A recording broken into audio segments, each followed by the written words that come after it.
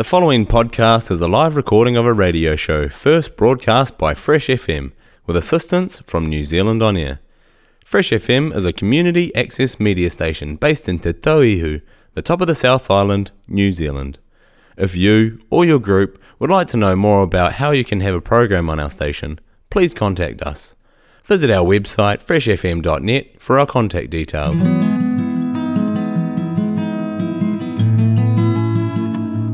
What would you do if you knew you were going to die, or that someone you loved was going to die? Well, guess what? You are, and you do. No mai haere mai, and welcome to Deathwalker's Guide to Life, a euphemism-free show that deals with everything about death and dying you wish you knew but were afraid to ask. In it, we'll explore together how thinking and talking about death can help you live a life without regrets. Ko Kerry Sunderland toko ingoa. My name is Kerry Sunderland, and I'm the host and producer of the show, which is first broadcast on Fresh FM in Te Tauihu, the top of Aotearoa, New Zealand's South Island, and then available around the world on many of the major podcast platforms. Deathwalker's Guide to Life is produced with the support of the Tasman District Creative Communities Scheme, so big thanks to them. And if you'd like to find out how to get involved or wish to support the show in other ways, please go to the website, which is deathwalkersguidetolife.com. Kia ora, and thank you for joining me for episode 5 of season 2 of Deathwalker's Guide to Life. In today's show, I'll be exploring the intrinsic link between death and grief and poetry and songwriting. It's a very special show because joining me in the studio will be Nick Faint, singer and songwriter and jewellery artist, and he'll be here talking about his new album, Next Exit from Babylon, and we'll be playing some of the songs on the show. But before I kōrero with Nick, it's time for the first bookend, Death in Print. Today I'd like to talk about a new book out this year called Actions and Travels, How Poetry Works by Anna Jackson. Anna Jackson is a New Zealand poet who grew up in Auckland and now lives in Island Bay, Wellington. Actions and Travels is her latest book, and it's a brilliant introduction to how poetry works through 100 poems. Jackson examines poems by poets who are long dead, as well as by those who are busting into the contemporary poetry scene, both here in Aotearoa, New Zealand, and around the world. Now, when you search for top poems about death online, Google helpfully shows you a list of other related questions, including what poets write about death. Perhaps the question should really be what poets don't write about death.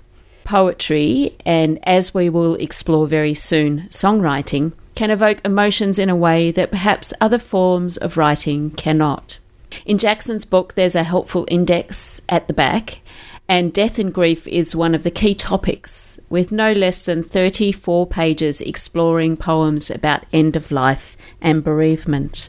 Indeed, the book even opens with a short poem by John Keats, and this is the poem. This living hand, now warm and capable, of earnest grasping, would, if it were cold, and in the icy silence of the tomb, so haunt thy days and chill thy dreaming nights, that thou would wish thine own heart dry of blood, so in my veins red life might stream again.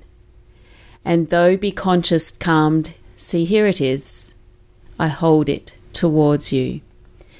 Jackson writes, this short poem by John Keats is the most haunting representation I know of the power of poetry to reach out to another person even after death. It is an icy hand or a warm hand that we grasp as readers. There is such a powerful warmth and urgency in the way the poet reaches out from this poem. It can feel as if it is the reader's own urgent responsibility to bring the poem, if not the poet himself, back to life. One of my favourite poems about death, by the way, is Do Not Stand at My Grave and Weep by Mary Elizabeth Fry. This was the poem I chose to print on the order of service for my late husband Steve's funeral and memorial service.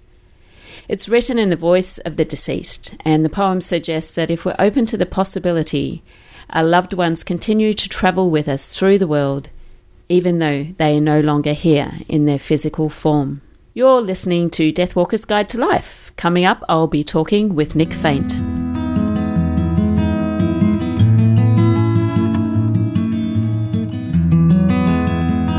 You're listening to Deathwalker's Guide to Life with Kerry Sunderland. Now it's time to welcome my guest on today's show, Nick Faint, who has travelled over Takaka Hill from his home in Golden Bay to join me in the Motueka studio today. Nick has been playing guitar and writing songs for more than 25 years. He's the father of 2, about to be 3, and he's also a successful jeweller and has always loved playing music and has just released his new album, Next Exit from Babylon. His last full-length album, I think, was released in 2003. I'll ask Nick a bit more about that in a moment too. Nick brings heartfelt storytelling to his songwriting style and draws audiences into his performances with his authentic Kiwi style. And I can attest to that because I saw him perform about a month ago, I think it was, at the Golden Bear in Mapua. It was a fantastic show. So kia ora, Nick, and welcome to Deathwalker's Guide to Life.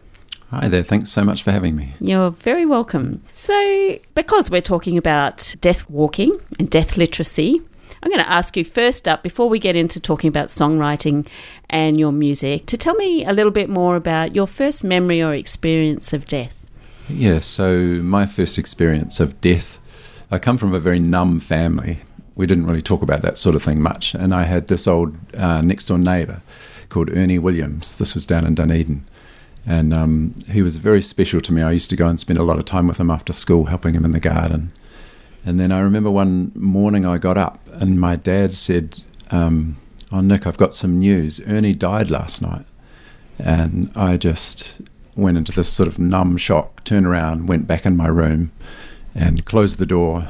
And yeah, it wasn't until much later, 10 years later, that I unpacked a whole lot of grief I had around it. So there wasn't a lot of feeling with it. And I also remember with my mother a couple of years ago, we were having some glasses of wine and she talked about how her father had died when she was in her 20s. And a similar thing, she had this massive outpouring of grief because she'd had a couple of wines, I think. And just realizing how in our family, there just wasn't a thing to sort of express grief. Yeah. I don't think that's uncommon in, well, certainly Pākehā families maybe in New Zealand.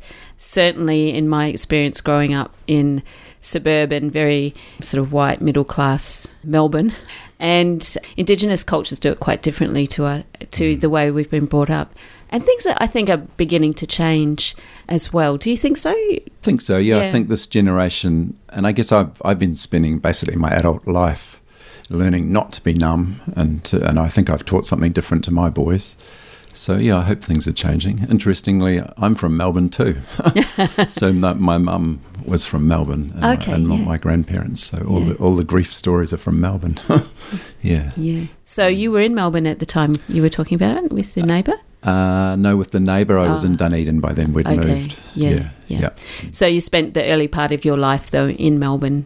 Yeah, just the first 5 years. But we used to travel back a lot, and because my grandparents lived there. Yeah, and also my next experience of death was my grandma dying, and it was a similar thing. That was in Melbourne too, and I remember going to this funeral home, and the funeral director was going on and on about the colour of my grandmother's lipstick. She was lying in this coffin. And that was the first time I'd seen a dead body, and it just seemed so banal to me that the only conversation she could have with my mum was, shall we change the colour of the lipstick on my grandmother? Do you remember how you felt seeing your grandmother? Yeah, it was pretty shocking for me. Well, like I say, that was my first dead body. And it was very surreal just walking around this coffin and seeing my grandma, because I was quite close to it. There's another song about my grandmother, actually, which is on my first album, which is about the experience of her getting old and struggling with that. It was very surreal, and I think I just numbed it out basically. So that's a nice segue into talking about songwriting, because the theme for today's show, we're looking at the relationship between death and grief and poetry and songwriting. So just tell us a little bit before we go on to the talking about the latest album, about how you got into songwriting, and maybe you could tell us a little bit about the first album as well. Well, like you introduced, I've been doing it for quite a long time with mixed results. It's just been kind of some draw from my being of something that I need to do. And when I started, I wasn't very good, but I could still feel this draw to do it. And it was a struggle because it didn't really land because I wasn't very good. But yet I felt like I had this draw to do it. And why do you say you weren't very good? Is that just beating yourself up, like the artistic? No, I don't think so. I really wasn't very good, but partly because I was really numb, and I struggled to. I think I just learned a lot more about expressing myself over the years, and like the first album I did, I recorded it in Golden Bay when I first moved to Golden Bay. I remember 9/11 happened in the middle of it. One morning I got up in the middle of the album recording, and 9/11 had just happened, and but it was a lot of, the first album was a lot of, there was a lot of drugs and alcohol involved around recording it, and I was just numb, and I just wasn't able to express things the way I wanted to. Were you the first in your family to make music, or was it something that you sort of grew up with? No, I was definitely the first. I didn't grow up with any music at all, and in fact I didn't start making music till I was really in my 30s, early 30s. I definitely didn't do it when I was younger. In fact, I remember being at high school and thinking people who went to music and that were like real geeks and like looking down on them. So I feel sad about that now because I really wish that I'd had the chance to do it earlier. Yes, I guess probably another shared experience for me, growing up in that very death-phobic Australian culture, British culture, I found that music was just sort of unlocked something inside me when it came to feeling those really deep emotions that nothing else could at the time. And so when I was going through tough stuff and also experiencing death for the first time, it was actually music where I found some sort of connection with my grief. Was that a bit the same for you? Is that why you started? In some sense, I think maybe it unlocked some part of myself that felt more alive. I remember going to university and seeing bands on the stage and just like, wow, all the people like being lifted by the experience. And I would always be like, oh, I wish that was me on the stage, sort of. Rather than just like, I enjoyed being in the audience, but there was always this part of me that would love to be up there, like felt the draw to uplift people. Again, I think thinking about death, the relationship death is really, really about how we live our life and feel more alive when we're here. So that's a really nice connection too. So you were self-taught as a songwriter, but you have also done some songwriting training, haven't you? Or been involved in working with other songwriters to learn the craft from them. Yeah, that's a more recent thing. That's with a woman, Charlotte Yates, who runs songwriting courses in schools, and that's been great. It's been the biggest part of it for me has been finding my community. I've often felt quite isolated in Golden Bay, just as a singer-songwriter, and just going and meeting people who got it was just like, and so I've been going to these retreats once every year, and it's just like, that just sort of nourishes that part of me. So in prep for today's show, I've asked you to think of some of the tracks on your new album that have a link to the topic of death and grief. But more generally, can we begin by looking at the general question of what the relationship for you is between death and grief and songwriting before we dive in and look at the specific songs?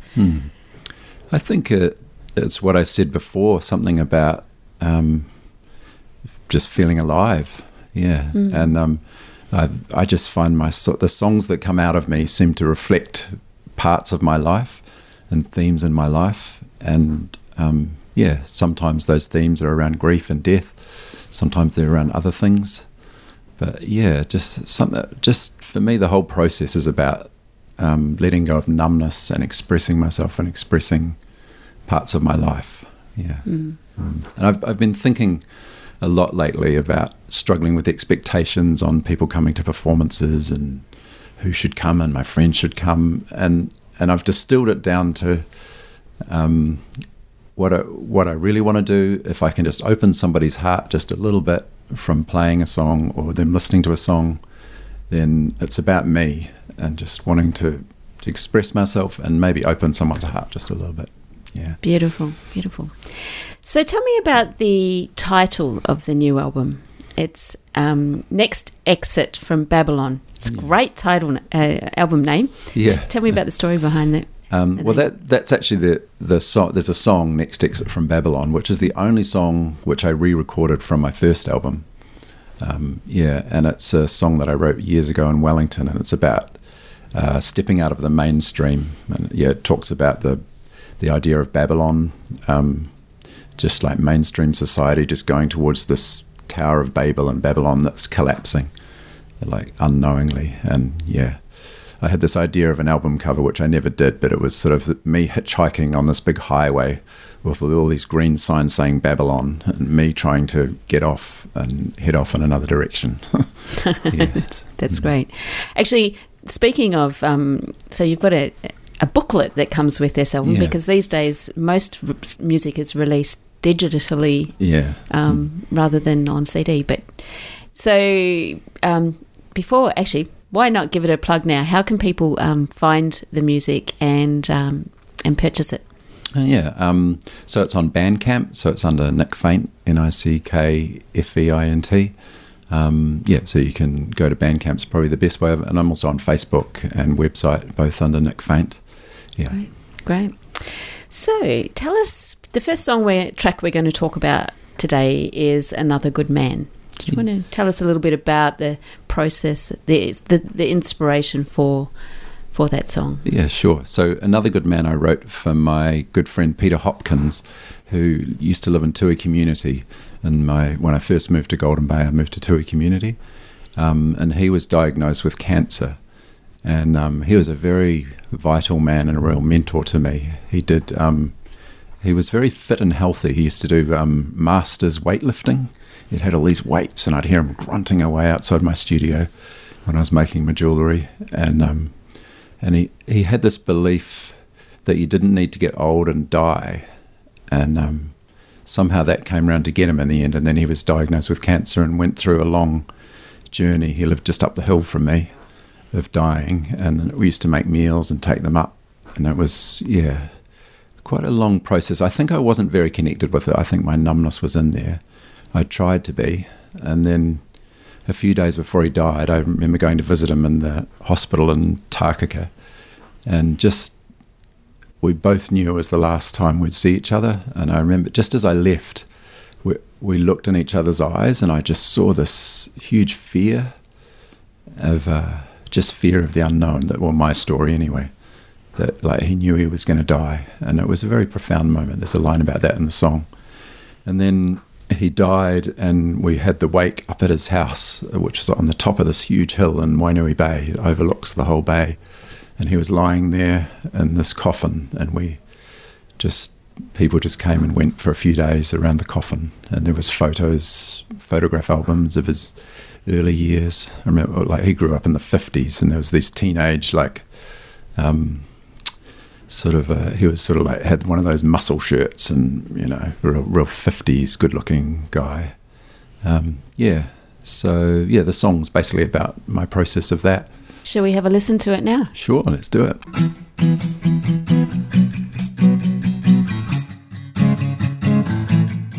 Well, it was just another ordinary evening when the news came through about you. I knew that it was coming, but I still found it hard to believe that it was true. 'Cause just a few short days ago, I looked into your eyes,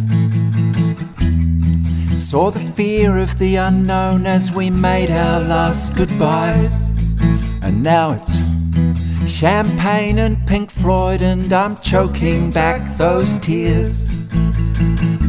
Open photograph albums, how you've changed and stayed the same through the years. There's one last toast to you, there's glasses raised all around the room, 'cause everybody's gotta die sometime, but sometimes, well, it's too soon.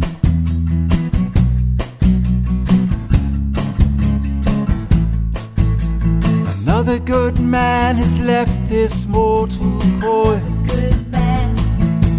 and we need every good man on deck. With the world in such turmoil, you've left mighty big shoes to fill, and I wonder who will. Will it be you or me? Another good man has left this mortal coil.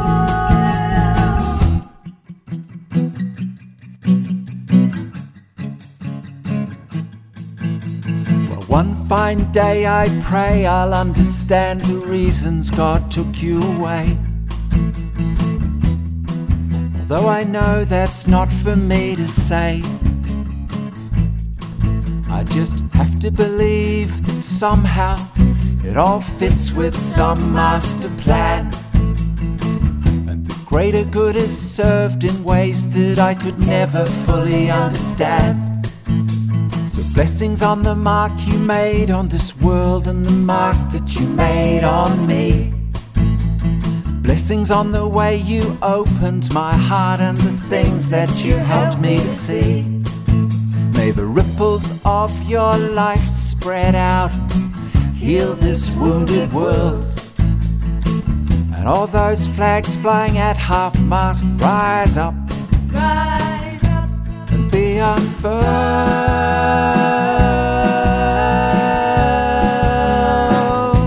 and be unfurled. Another good man. Another good man has left this mortal coil, and we need every good man on deck. With the world in such turmoil, you've left mighty big shoes to fill, and I wonder who will. Will it be you or me? I'm gonna step up to be all that I can be. Another good man has left this mortal coil. Another loved man has left this mortal coil. Another wise man has left this mortal coil. Another scared man has left this mortal coil. Another human has left this mortal coil.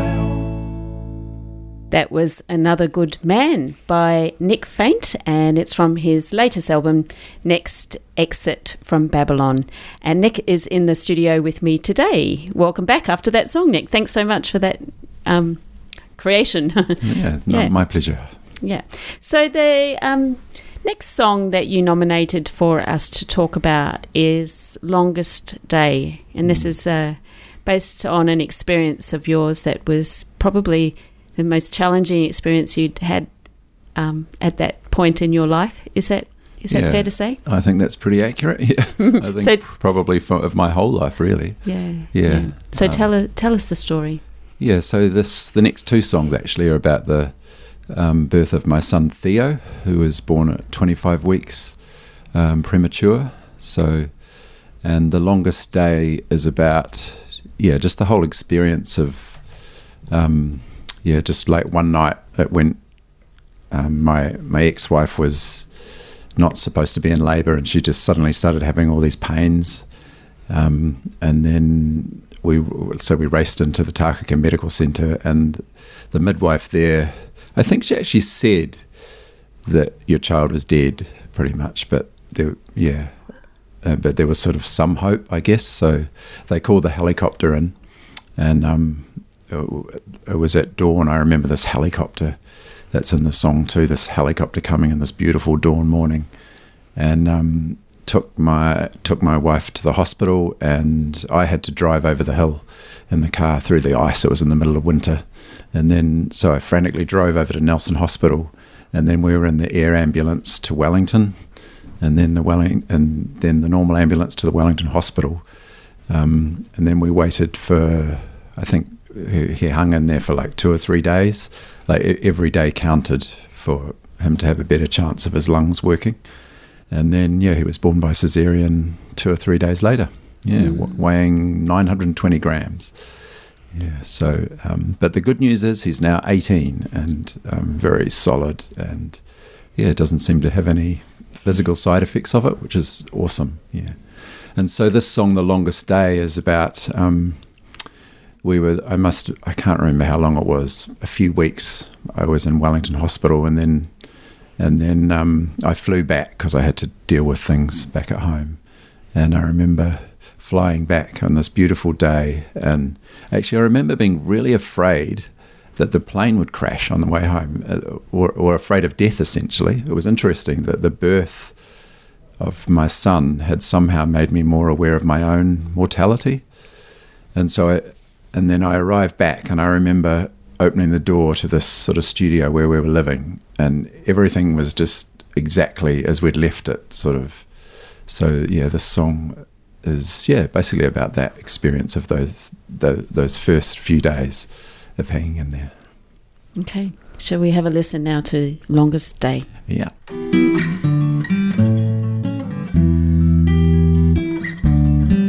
Well, I open up the door, see the dust on the shelves and the piles of stuff on the floor.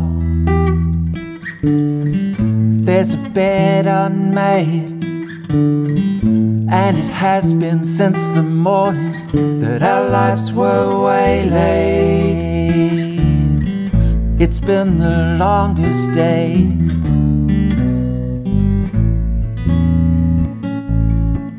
It's been the longest day.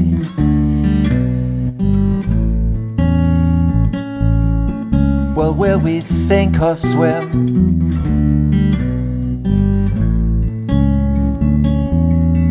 Cause it's a great big ocean that we find ourselves wallowing in.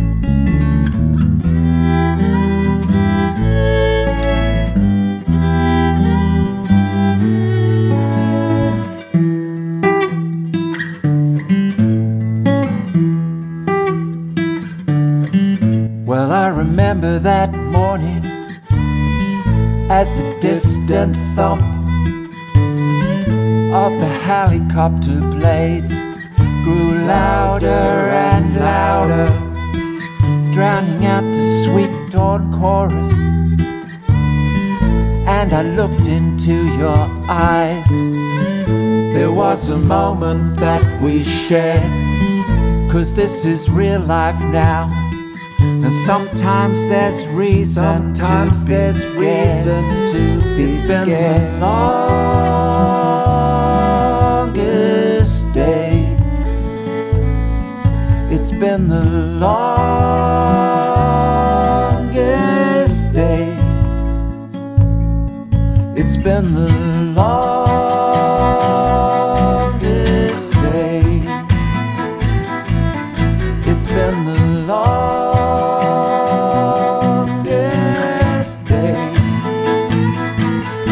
And the only time that you can ever be sure that you can keep an open heart is in the midst of the storm, when all your precious dreams are being blown apart. And the only time that you can ever be sure you're not afraid of death is when you're watching your child and he's fighting for his every breath. And the only time that you can ever be sure that you have trust is when you must.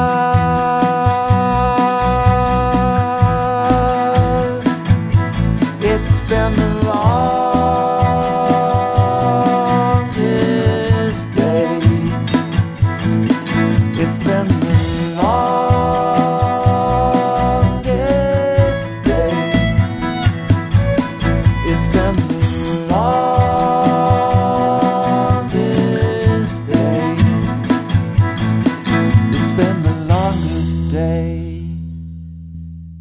You've been listening to The Longest Day by Nick Faint from his new album, Next Exit from Babylon. And Nick's here in the studio with me today. Nick, I was curious when listening to that song whether you were able to hold Theo at all after he was born prematurely. Yeah, they encouraged holding. They called it kangaroo cuddling. He was in this incubator with like 1 million wires and stuff coming off his arms and legs, and there'd be this elaborate procedure of like maneuvering him with all these wires and that to go onto your bare chest, and he would just like cling there like a limpet with all his 4 legs, his arms and his legs, like dunk. Yeah. And how was he? Did he fill your hand, or was he a little bit bigger than your hand when he was first born? When you were first able to hold him for the first time? There's a photo of him actually against my hand, and he's just slightly bigger than my hand. Wow. So yeah, he was pretty tiny. Yeah. We'll talk a bit about how much of a strapping young lad he is in a moment, but let's talk about the next song, which is also about Theo. Yeah, so Song for Theo. Yeah, the next song's called Song for Theo. Yeah. So this one sort of carries on the journey, and it's got a bit of a story to it. So we were in Wellington Hospital, living across the road in Ronald McDonald House, and they were knocking down the hospital at the time, the old hospital, with these big wrecking balls. And it was the middle of winter, really grim, and there'd just be like this bash start at like 7 a.m. And so we'd go over the road and visit Theo and do these kangaroo cuddles, and it was pretty touch and go for a week or so. There was a few times when he almost died, and there was this one time I remember I went out to see my mate Luke Hurley was playing, and I was so stressed, and I had a few beers, and I remember coming back into the hospital, and the nurse could smell the beer on my breath, and she just had this look of disgust at me, and he had almost died that night while I was out. And I just felt dreadful about it. And then the next day, I remember going for this big walk around Wellington, just feeling really, I was just done. And I went on this big walk, and I came to this church, and I walked into the church, and it was empty. And I went and sat down at a pew, and I just started to feel this huge sense of calm come over me. And then suddenly the door bashed open, and this cleaning lady came in with a vacuum cleaner and just started vacuuming all around. And I was just like, I just felt like there was no respite. And there's a reference to that in the song. But I think the song's pretty self-explanatory, actually. It's quite descriptive. So. Okay, then, well, let's have a listen to it, and then maybe we can talk a little bit more about it after we've had it. Yeah, sure.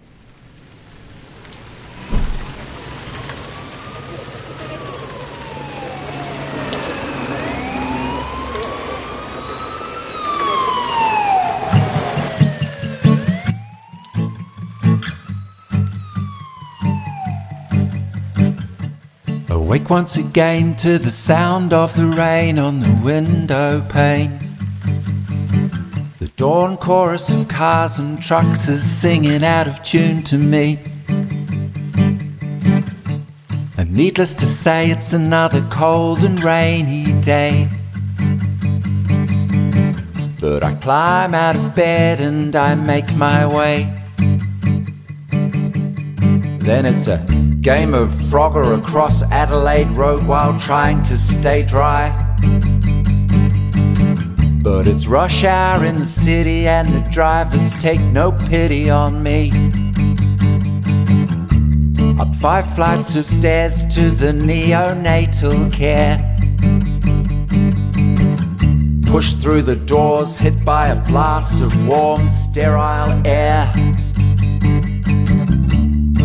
Down the hall to the intensive care room, with its rows of sterile artificial wombs.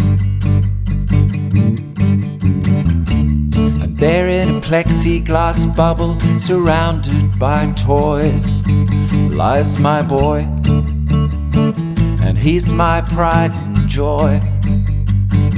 But he's got tubes and wires are coming out of every limb, and alarms going off at the slightest whim. And there's life and there's death in the air all around. And my heart skips a beat at every alarm sound. And someone once told me that God will never hand a person more than they can take. But it's surprising how far a soul can stretch before it'll break. And if God doesn't answer your prayers for a while, does it mean that her love's not true? Or is she testing you? I know it's one of the two. But I'm black and I'm blue, and I just don't know what is what and who is who anymore. I asked for some love, but I could feel nothing coming from up above. I asked for a rest, and you gave me test after test after test. I asked for some faith, and you gave me the cleaning lady.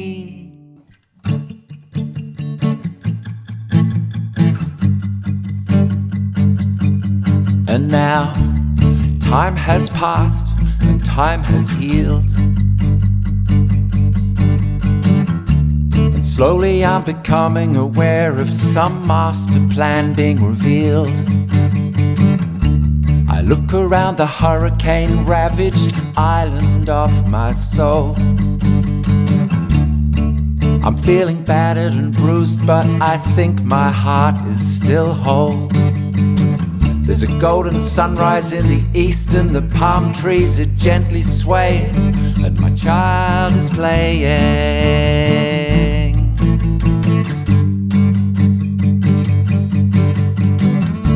I asked you to open my heart, but the strain of it almost tore it apart. I asked for the truth, and you gave me the love and the wisdom of youth. I asked for some trust, and you made me doubt for a while, but I think at last I must.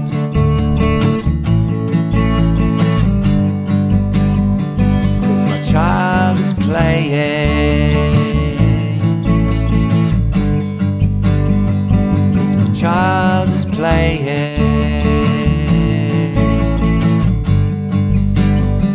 'Cause my child is playing. You're listening to Deathwalker's Guide to Life, and that was Song for Theo by Nick Faint from his latest album, Next Exit from Babylon. I said to Nick while we were listening to that song off air that I love the line about the cleaning lady, and you said you needed to sort of know the story to make sense of it with that vacuum cleaner and how the most mundane things seem to be increased in significance, don't they, when you're right up against life and death? Yeah, they sure do. Yeah. Yeah. So Theo, as you mentioned earlier in the show, has just turned 18.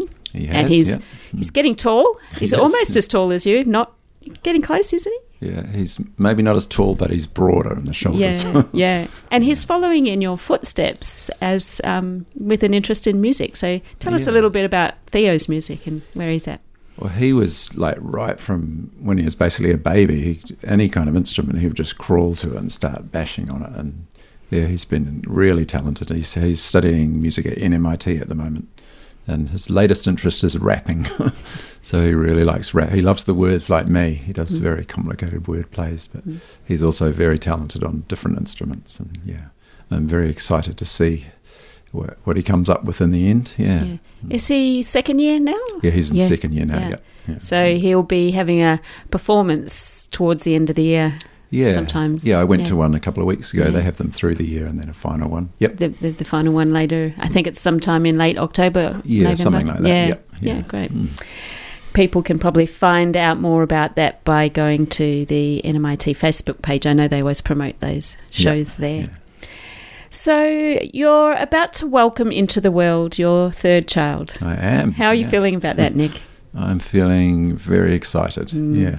And some fear, but yeah, really excited. Yeah. Yeah, that's wonderful. Yeah. It's I hadn't expected that I was going to be having another child, and now that I've grown into the idea. I'm feeling really excited, and I notice I'm feeling a real sense of aliveness around it, and a sense of opening, and just having the chance to connect with that young being. I can already feel my heart opening, just like, and I've never been to a normal birth before, so I'm really hoping that we're able to have a beautiful home birth with my beautiful partner Rose, and yeah, I'm super excited.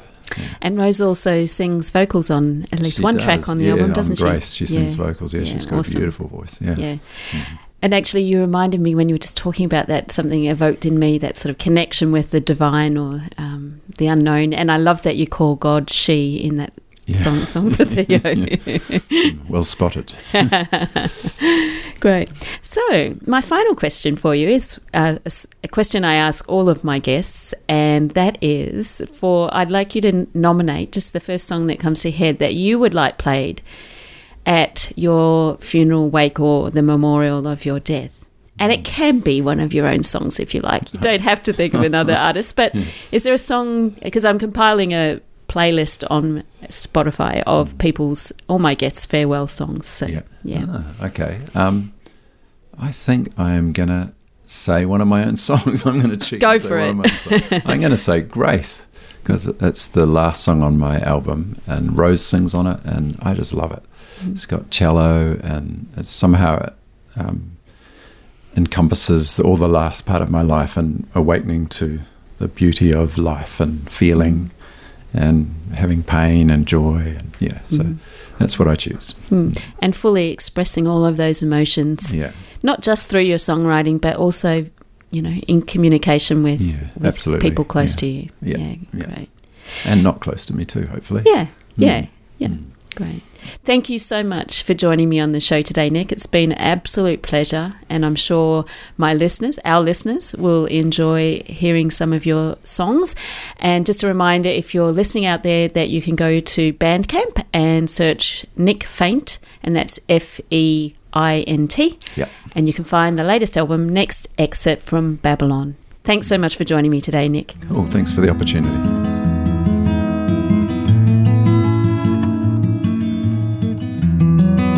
You're listening to Deathwalker's Guide to Life with Kerry Sunderland, and I've just been chatting with Nick Faint about his new album, Next Exit from Babylon. And now it's time for Death on Screen, and today I'd like to talk a little more about one of the poems Anna Jackson included in her latest book, Actions and Travels, How Poetry Works, which I talked about at the beginning of today's show. And the poem is Good Bones by American poet Maggie Smith. Originally published in the journal Waxwing in June 2016, Good Bones went viral on Twitter back in 2016 in the wake of a nightclub shooting in Florida, cementing Smith as one of the leading poetic voices in the Twitterverse.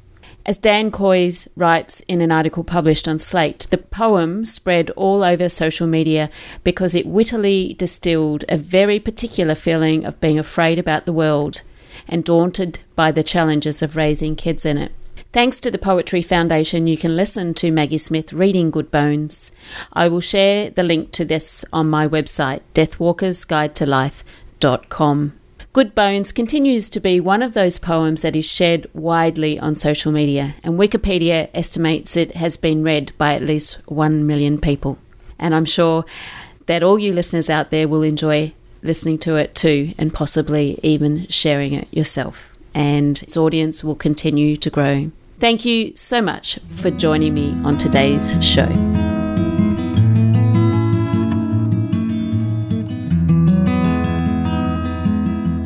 We've come to the end of today's show.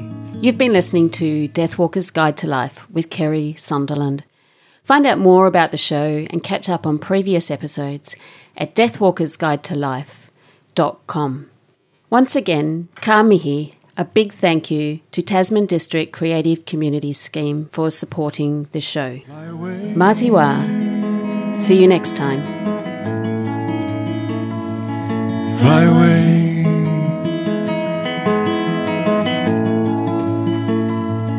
Fly away.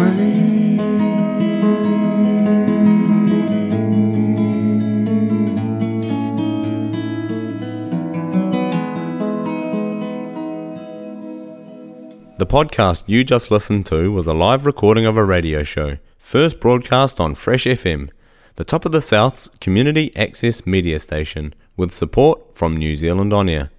The funding of Access Media makes these podcasts possible. To find similar programs by other community access media stations, go online to accessmedia.nz.